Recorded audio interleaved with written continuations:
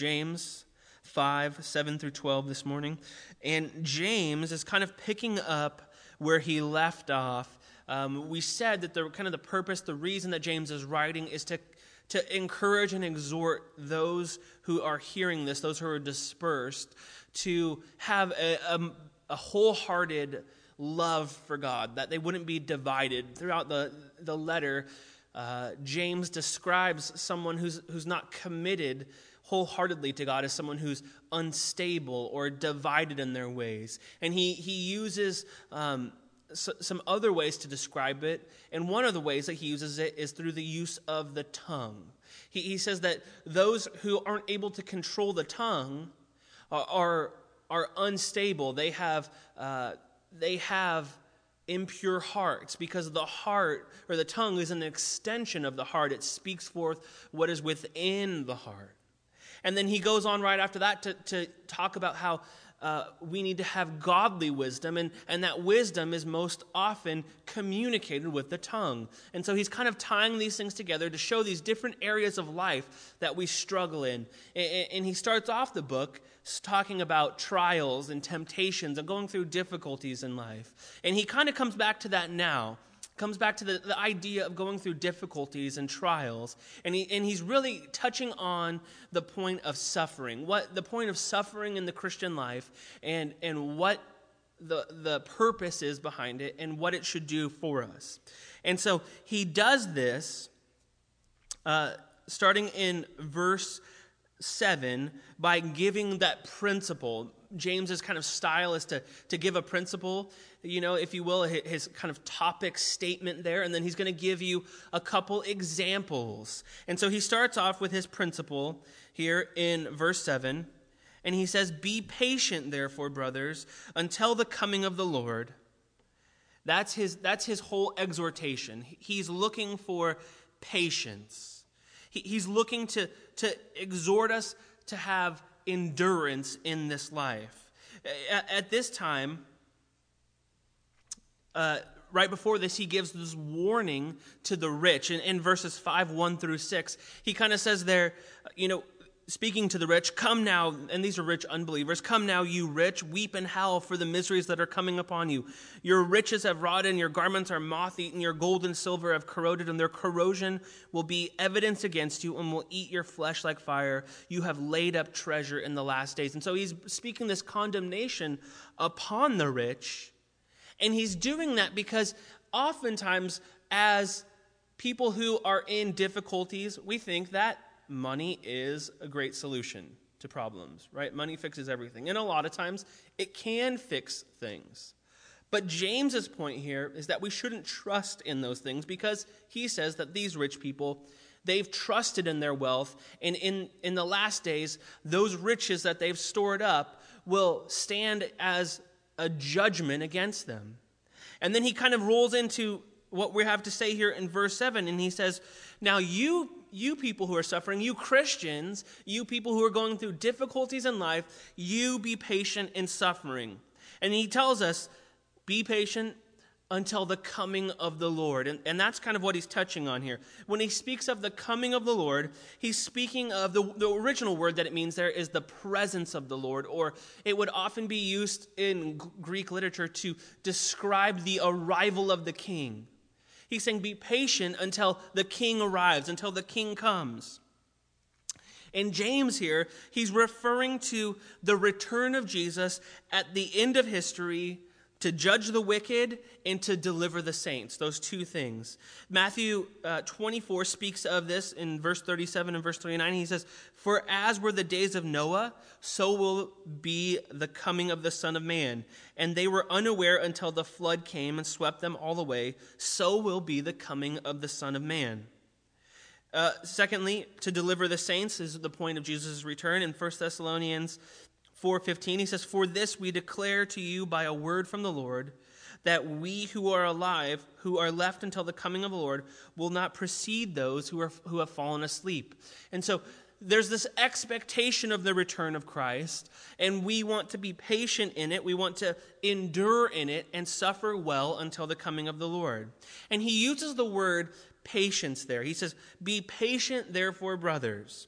Now, when we talk about patience, the Bible kind of uses the word patience, and it can also use endurance. And in some places, it's good to divide those things, but here it really means those two things kind of together. When it speaks of patience, it's speaking of a long-suffering attitude that we are to have toward people. So patience is dealing with a long-suffering with people. That's what he's getting at here. Ephesians 4:2 tells us that we should have humility and gentleness with patience, bearing with one another in love. Paul links in Ephesians 4 patience there with bearing one another in love. Those things, it's dealing with people, being patient with people who we maybe are frustrated with or are having a hard time with, or we don't like what they're doing. But we should be patient, bearing with one another in love. And then he has also this connotation of endurance. And endurance is described, or let me give you a definition for that. It means strong, determined fortitude with which we need to face difficult circumstances. Strong, determined fortitude with which we need to face difficult circumstances. And so here, with this idea of endurance, it's suffering well, enduring through the situations and circumstances of life. In Romans 8:25, this is a perfect example of kind of what James is communicating here. He says, Paul says in Romans 8:25, but if we hope for what we do not see, we wait for it with patience. When he says patience there, he's not speaking of enduring with people, but rather endurance in circumstance.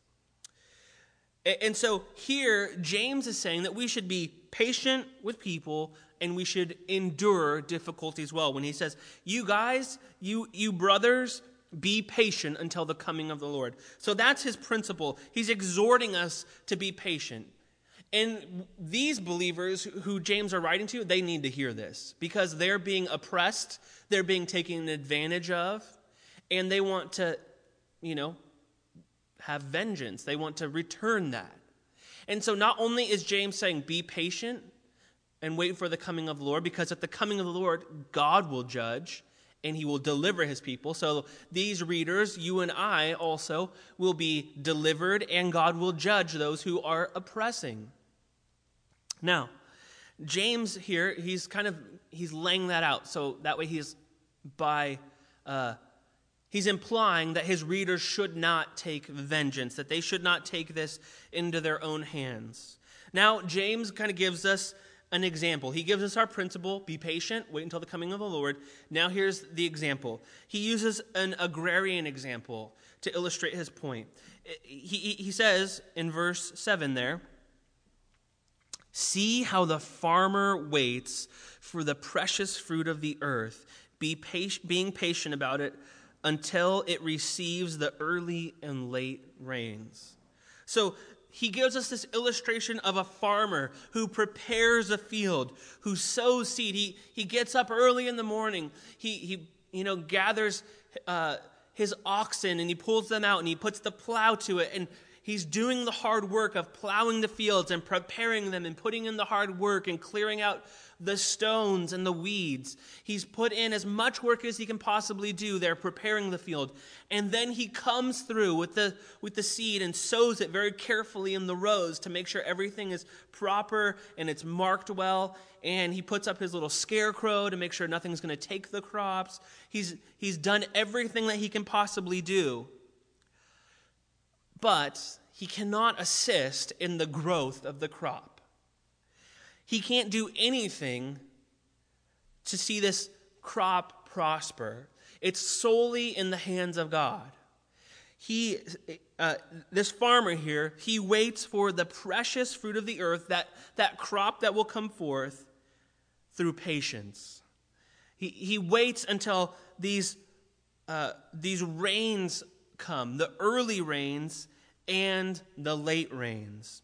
Now, the farmer especially in this region that James is in the Mediterranean area, the farmer was particularly dependent upon the early rains and the late rains. There would be an early rain that would come in late fall and would come and prepare the soil and would allow for the seed to get a good jump start. And then the other portion would be the later rain that would come in early spring that would allow the crop to finally kind of make its last push to be as prosperous as possible there. But even more than just this illustration here of James telling us, you can't do anything to help in the meantime. You just need to be like the farmer and be patient and wait. You need to sit back and you plow your field, you put in as much work as you can, and then you sit back and you wait, and you're patient until the time for harvest. James is giving us a little bit more. Because when he uses the example of the early rains and the late rains, those rains historically occurred as markers in the Old Testament of God's faithfulness to his people. And so not only is he saying that these early rains come and these late rains come, he's saying that these rains come as the result of God's divine hand of blessing of the patient farmer who cannot do anything and waits in full trust that the early rains and the latter rains will come. Deuteronomy 11:14 tells us about God's response to his people's obedience. And God promises he will give the rain for your land in its season, the early rain and latter rain, that you may gather in your grain and your wine and your oil.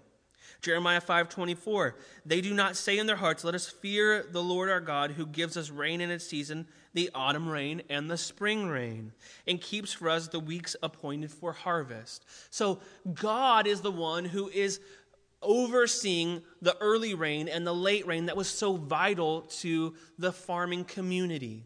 He was the one that was entrusted with this.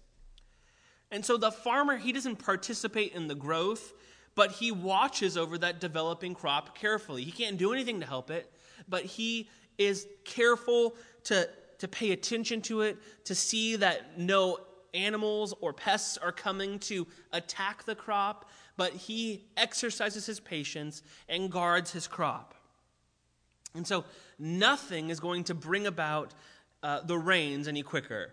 Nothing is going to bring that about, and nothing, James is telling us here, is going to speed up the return of Christ by us trying to hasten our, through this season of suffering, through dealing with the difficulties of life. It's not going to make things go quicker. God the Father, just as he will bring the early and late rains in his timing, will have you and I prepared for the return of Christ when it is time. And so James exhorts again the believers in verse 8. He brings them the same exhortation again. You also be patient, just like the farmer. You also be patient. Establish your hearts, for the coming of the Lord is at hand. So the first thing he says is be patient. Again, here's the principle. Establish your heart. Watch your heart. The need that James is speaking to is a problem of the heart, fixing your heart. And when he says that, establish there, what he means is to have this determination, a resolve. It's to be completely focused upon it.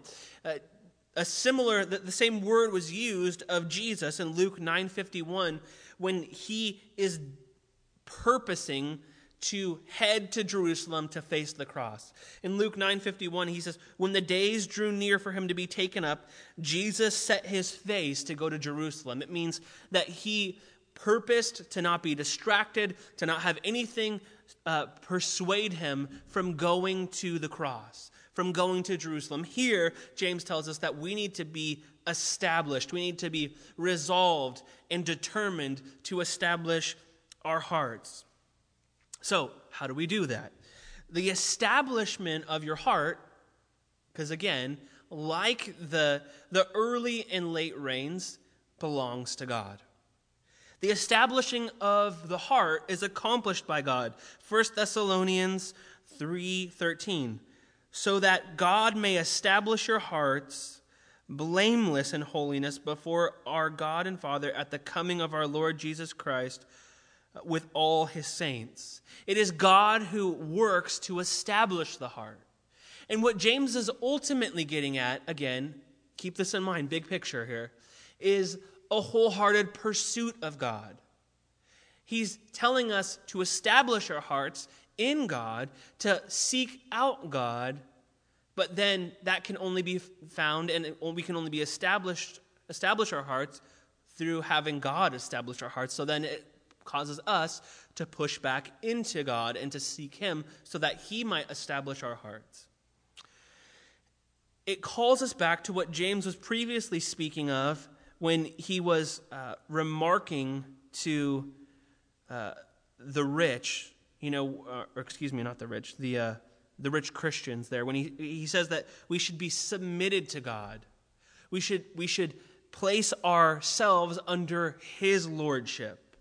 When we are living in a way of wanting to have established hearts, you want to liken that to the idea of being submitted to God, being under his direction and his influence, his control. And so James, he gives us this direction, establish your hearts, but then he gives it to us with a bit of timing. His exhortation is dealing with some bit of time. He says in verse 8, you also be patient, establish your hearts, for the coming of the Lord is at hand. He's saying Jesus was going to return soon. Establish your hearts. The time is short. You need to get your life together. It's time to get your mind right and your game tight, he says. Not even Jesus knows how long it will be until he returns. Not even Jesus knows. In Mark 13:32, Jesus says, concerning that day or hour of his return, no one knows, not even the angels in heaven, nor the Son, but only the Father. And so James's exhortation is, be wholehearted. Don't be divided, because the return of the Lord is near. And then he goes on in verse 9, do not grumble against one another, brothers. So he's giving us a principle again that has to do with carrying out this wholehearted aspect, this wholehearted use of the tongue in dealing with suffering. Don't grumble against one another, brothers, so that you may not be judged. Behold, the judge is standing at the door. So James kind of returns to this exhortation about the use of the tongue. He says, don't grumble against one another, brothers. But that's often the case. When we're under pressure, when we're under difficulties and circumstances in life, it's easy to grumble. When we're facing a deadline, last night,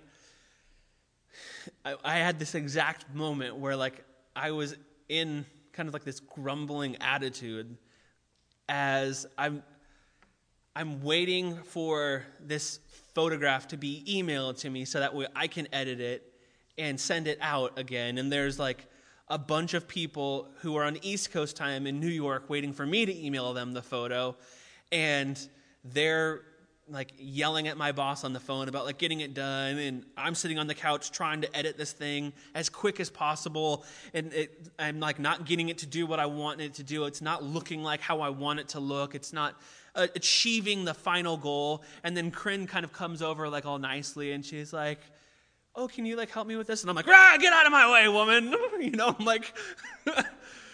all of a sudden I fly off the handle. I'm because I'm stressed, I can feel the stress. My boss is like, did you send it yet? They're yelling at me. They keep calling me and saying, where's the photo? They're freaking out. And then I'm feeling the pressure because I can't get it to do what I want it to do. And I have an expectation for myself and I want to represent our studio well and deal with all this stuff. And Corinne just kind of cruising over all nicely. And, then I'm and she's, and at the same time, there's just all this stuff going on. I'm feeling the pressure of trying to do that. Also, I'm trying to watch Timmy's no-hitter. So in all of this happening, I've got all this pressure happening, and then I see how easy it is to grumble and to fall into this. As I'm facing that temporary pressure, even for just a moment, but imagine the long-term pressure of financial hardship, medical difficulties, persecution, and oppression. James says we ought not to be grumbling against one another, so that you may not be judged. He's giving us this picture of those who grumble, because to James's original readers here, they're facing persecution, they're facing political pressure. It would be easy to turn frustrations on one another. And so when James says this, he says, we shouldn't grumble. And what he means there is don't be groaning against one another. It doesn't necessarily mean you even have a problem with your brother or your neighbor, but rather you're taking out some of this upon them, this frustration that happens.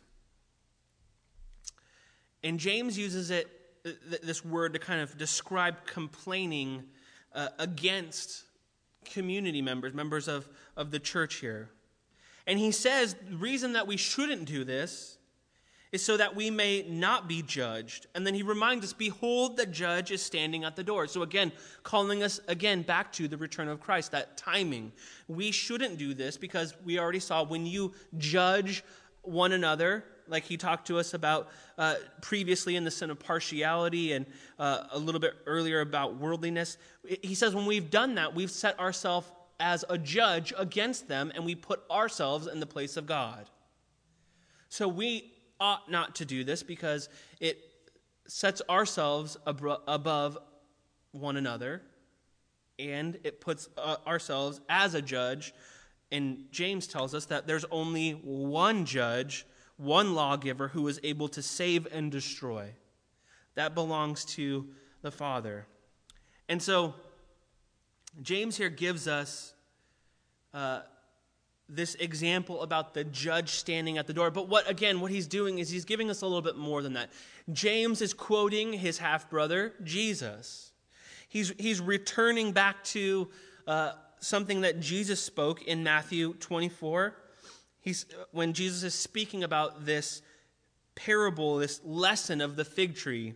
He says in Matthew 24, verse 32, "From the fig tree learn its lesson. As soon as its branch becomes tender and puts out its leaves, you know that summer is near." So there's the signs. As soon as you see the fig tree's branch and it's tender and there's leaves on it, you know that summer is near, because during that time of year, that's the signs of that.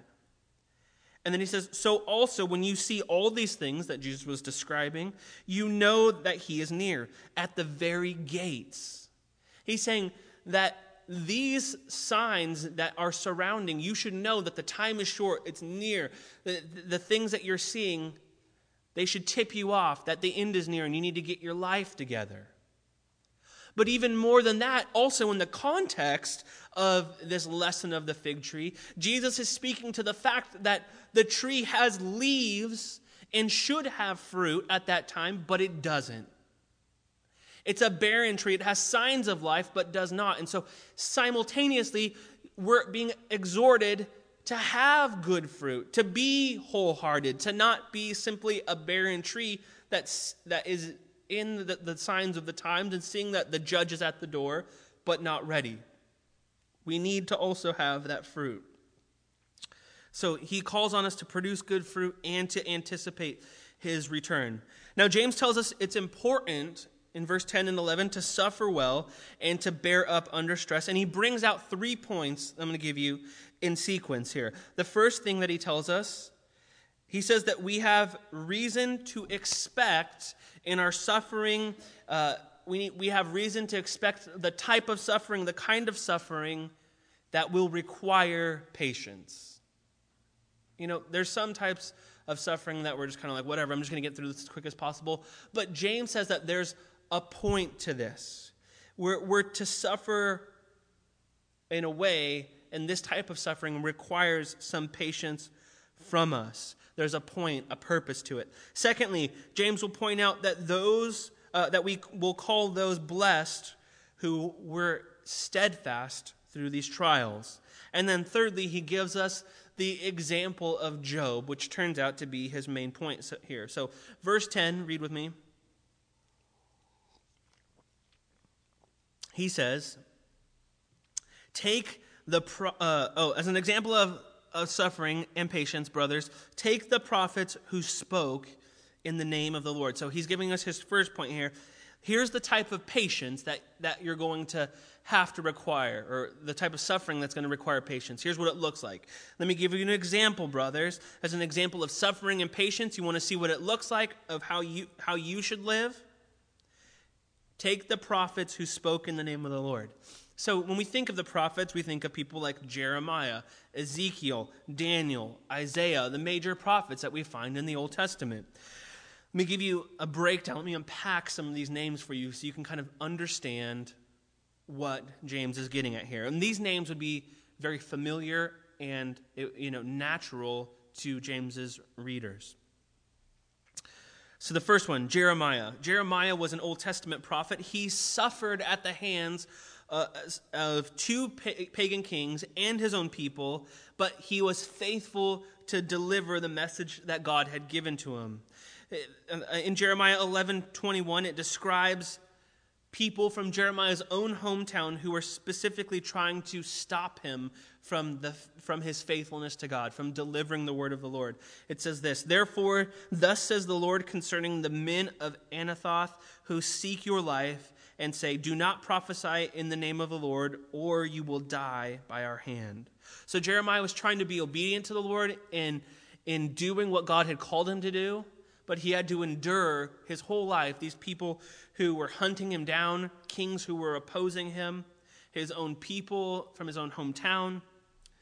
Secondly, Ezekiel. Ezekiel's gnarly. If you haven't read Ezekiel, read it. You'll cry the whole time.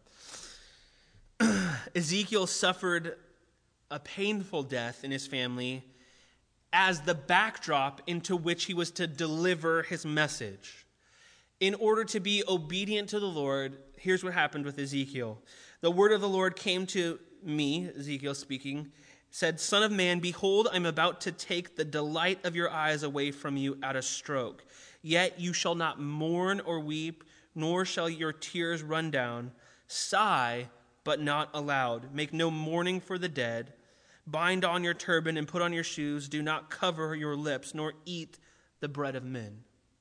Ezekiel is straight up told that the delight of his eye, his wife, ends up being taken from him. In the following verse, it says, the next morning when his wife died.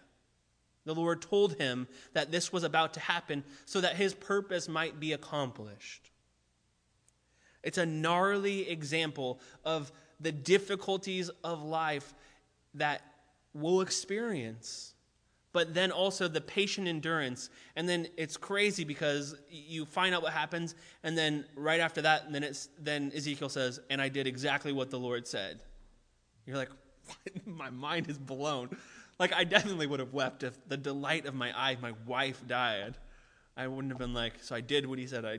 It was to prove a point. And if you read Ezekiel, you'll understand, and it's profitable. Daniel was deported. He was thrown in a pit by his brothers. He was deported. He was taken to Egypt. He was brought up into, he excelled in Potiphar's house. He was falsely accused of trying to rape a woman and was put into jail. Just like all this crazy stuff. But without that suffering, Daniel would have never been put into a place to have great power. Or sorry, not Daniel. I was thinking Joseph there. Wrong note. He went through all these things. Daniel was also deported from Israel to Babylon, and he was put there in a place of great power there to influence the king. And as he was faithful to the Lord in his window, praying when a decree went out against praying in a time for 30 days in which they were to pray to the king only, Daniel defied that prayer, was placed into the den of lions in order to meet his death, but yet the Lord protected him in that. And then as a result, a royal decree went forth declaring that Daniel's God was the one true God and that everyone ought to worship him. So these great prophets, those who had excelled in their faithfulness to the Lord, they were patient but they went through great difficulty. One last one, Isaiah. Church history tells us that Isaiah he died a martyr by being sawn in two. I mean, what a crazy way to cap a ministry that begins with God telling you, go preach, but no one's going to listen to you. An incredible, description of these prophets. And James says, take these prophets, these people, take them as an example of endurance, of patience, and suffering. Take these prophets who spoke in the name of the Lord. One commentator describes the point of this, and he says, he kind of recaps this whole passage. He says, faithfulness to God's commands, so far from giving them immunity, he's speaking to these prophets, so far from giving them immunity from suffering, actually involved them in it. It brought them in it. Being faithful to God's commands brought them greater suffering, greater, things that they had to endure, greater difficulty. And doing God's will often leads to suffering, difficulties, and hardships. And so James tells us that we ought to learn from these men.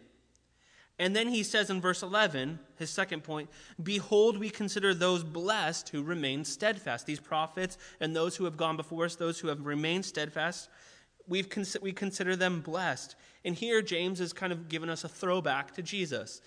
Jesus says in Matthew 5:11 in his Sermon on the Mount, blessed are you when others revile you and persecute you and utter all kinds of evil against you falsely on my account. Rejoice and be glad, for your reward is great in heaven, for so they persecuted the prophets who were before you. So Jesus says we ought to rejoice in these difficulties because they are because of Christ. They show that we belong to Christ, and we are blessed in our faithfulness. Now, blessed, let me remind you, is not the same as being happy. Happiness speaks to the state of our emotions. It's easy to be happy. There's often times where I'm happy because there's new coffees in at the coffee shop and I want to try one of the new ones that I've been anticipating. Or there was a state of happiness last night when I watched the end of the baseball game. And I was running around the living room, super happy. But then, at the end of today's game, at the end of today's result, whenever that plays out, if we lose, then there goes my happiness. It's circumstantial. It's built upon the state of my emotions. But blessedness refers to the state, the state of our relationship with God.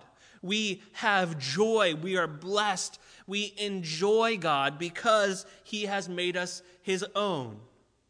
We belong to Him. He has purchased us with His own blood. And so when James says here that those who remain steadfast are blessed, it's that they're enjoying Jesus, that they are remembering the place in which they belong to God. They're not, it's doubtful that many of these prophets were happy, but they were blessed. They weren't really excited at the prospect of facing these difficulties or being thrown in jail or being falsely accused of crimes and, having to be sawn in two. That's not awesome and happy. But there's a deep contentment and joy in Christ that comes as a result of being steadfast.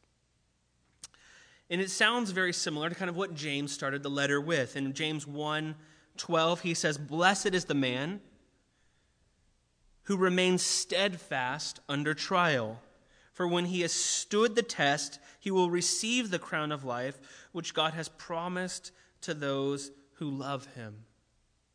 Those who withstand the trial, they receive the crown of life. The person who remains steadfast under trial, he is blessed. And so we're exhorted to remain steadfast under trial. And then he goes on in verse 11, he says, you have heard of the steadfastness of Job. And this is his third point. You've heard of the steadfastness of Job, and you've seen the purpose of the Lord, how the Lord is compassionate and merciful.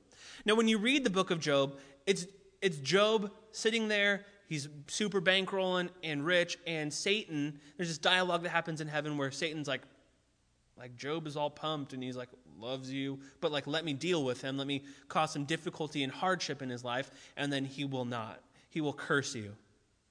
And so the Lord allows this suffering to take place in Job's life, and Job loses everything he has over a series of events, but Job never curses the Lord. He remains faithful, and he has many friends who come along, even his wife, who are like, curse God and die. You know, like, you just need to be done. He's got these three friends who are miserable comforters, they're described as. And they come alongside him, and they want him to just be like, dude, like, you did something wrong. You are to deserve this. And when you're there and you see Job's perseverance in it, you're like, yeah, what's the deal? Like, when is this, like, can Job get a break soon?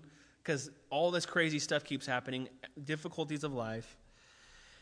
And when you read Job's dialogue, Job does complain a lot. He's like, you know, he's very like, woe is me. Like, what is the point of all this? He's trying to like comprehend what's happening. But in the midst of that, he never abandons his faith in God. He understands that God is good and sovereign. He clings to God and hopes in God, although he's a bit of a complainer, which, you know, we're kind of working on not being grumbling against one another, something James is working on in all of us. He does indeed complain a lot. One commentator says Job's life or his suffering is no groveling, passive, unquestioning submission. Job struggled and questioned and sometimes even defied, but the flame of faith was never extinguished in his heart. God does great work under pressure. And so if James's readers would have heard of Job's perseverance, his steadfastness, which no doubt they have, being Jewish Christians, they have also seen the end of the book and what God had brought about as the result. In Job 42, verse 5 and 6, this is just like, I love this passage. Job 42, verse 5 and 6, Job confesses that he has finally learned his lesson about the goodness, the sovereign nature of God. And he gives us reference to God's purpose in suffering. It says this, Job 42, verse 5 and 6, I have heard of you, Job speaking to the Lord, I have heard of you by the hearing of the ear, but now my eye sees you. Therefore I despise myself and repent in dust and ashes. You see what went on there in Job's life? Job experienced great suffering, great difficulty. He experienced the blessing of God in the beginning there when God had given him great riches and wealth. And Job was a righteous man there. But in that moment, Job describes his relationship with the Lord as one that he's only heard. He's heard his voice. He's heard of God. But then after going through great difficulty, he says, now I see you. He's not saying that I literally see you, but he's saying I've experienced you. I've known your intimacy and closeness in such a way that I would have never had these things not happen to me. His relationship with the Lord and the Lord's sovereign nature over his sovereign control over his life was evident to him. His knowledge of the Lord was replaced, this kind of dull nature in which he kind of understood God was replaced now by this vivid encounter. It wasn't just, rumors about God, but it was sitting down and spending time with God. And here, James does the same thing for us. He cites Psalm 103:8, noting God's compassion and mercy. Here with us, James tells us that God's not trying to make life difficult for believers. He's not trying to make life hard for us or cause suffering. That's not his goal. But instead, he's showing his mercy in helping us develop character, come to maturity in faith. He's allowing us to focus our attention upon the things that are eternal rather than the things that are temporary. He doesn't focus upon just these short-term blessings, but he's pointing us to the long-term blessings. He's pointing us to the ultimate, the end. He says there in verse 11, you have heard of the steadfastness of Job, and you have seen the purpose of the Lord. And here's the purpose: how the Lord is compassionate and merciful. James says the whole purpose of this suffering is so you might see and know and experience the Lord as Job did. You might know the Lord's compassion and mercy, that you might not only be people who have heard of him, but that now you can say, I see him with my own eyes. And so James doesn't focus on the blessing that God gives, but the idea of knowing God, the knowledge of God, how the Lord is compassionate and merciful. Jesus said in John 17:3, this is eternal life, that you know the only true God and Jesus Christ whom you have sent. Jesus, the whole point of eternal life, what eternal life is knowing God. And so what James is saying here is, don't worry about knowing this life. Don't worry about building your kingdom here on this earth, but rather focus on the eternal. Just as Job was learning to know God through suffering and difficulties, you also know God, and you will have eternal life, just as Jesus was saying. This is eternal life, that they know you, the only true God, and Jesus Christ whom you have sent. And then he finishes in verse 12, where we'll finish today.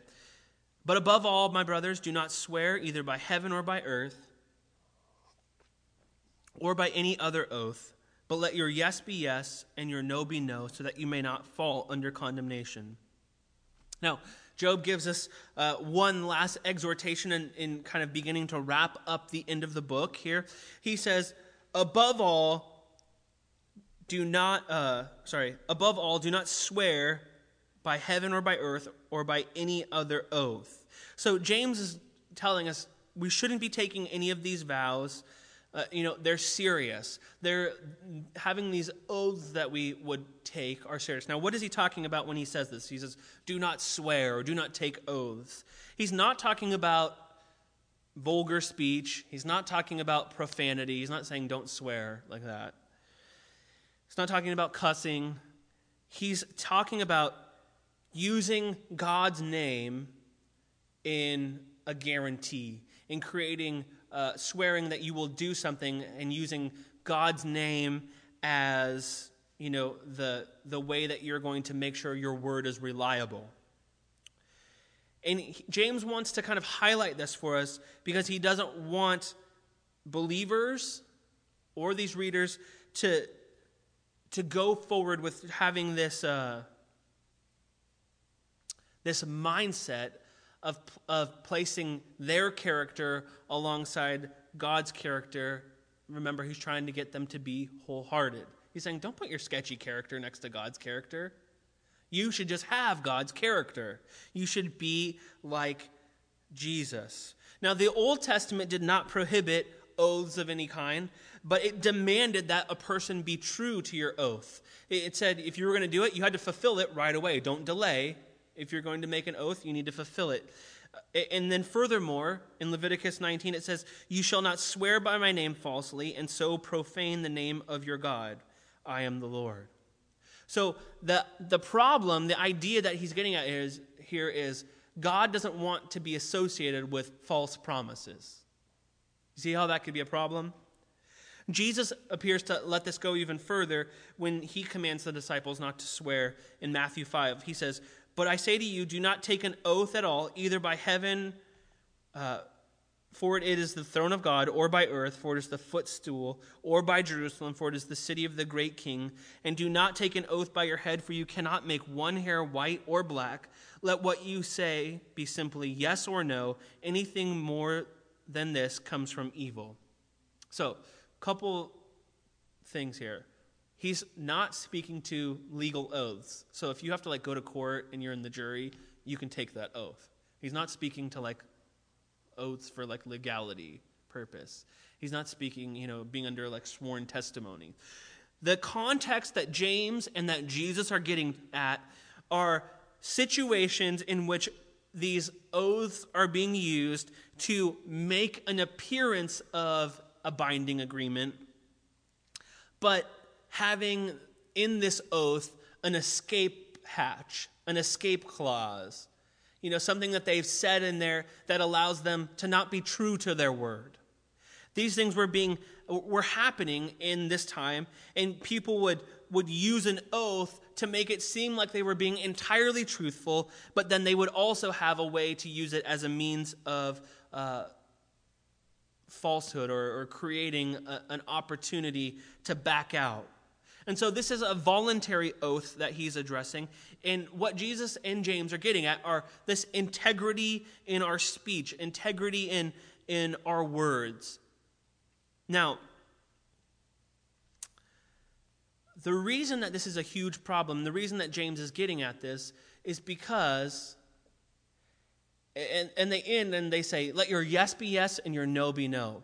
It's because God's not going to create an escape hatch with you. He's like, oh, I promised to save you, except in this one instance that you didn't know about under section 13, clause 24, if you do this, then you're not saved. He's saying that God is completely faithful to his word. He's completely faithful to his promises. He's completely faithful to see you through those trials and tribulations. He's faithful to see you through suffering, and he will not use an escape hatch to say, oh, you're on your own. So believers who claim to have his character, people who claim to follow Jesus, also shouldn't have that type of attitude. You also shouldn't have these lies built into your promises. He says, if you are going to speak, whatever you say, let it be truth. Let your yes be yes and your no be no. Let me give you one last verse. We'll wrap up. Numbers 23:19, describing this. It says, God is not a man that he should lie, or a son of man that he should change his mind. He has said, and will he not do it? Or has he spoken, and will he not fulfill it? That's what James is getting at here. God is wholeheartedly committed to his promises. He's wholeheartedly committed to his word. He's wholeheartedly committed to the things that he says. And so he will fulfill it. He will do it. Whatever it is that he promises, he will see that it is accomplished.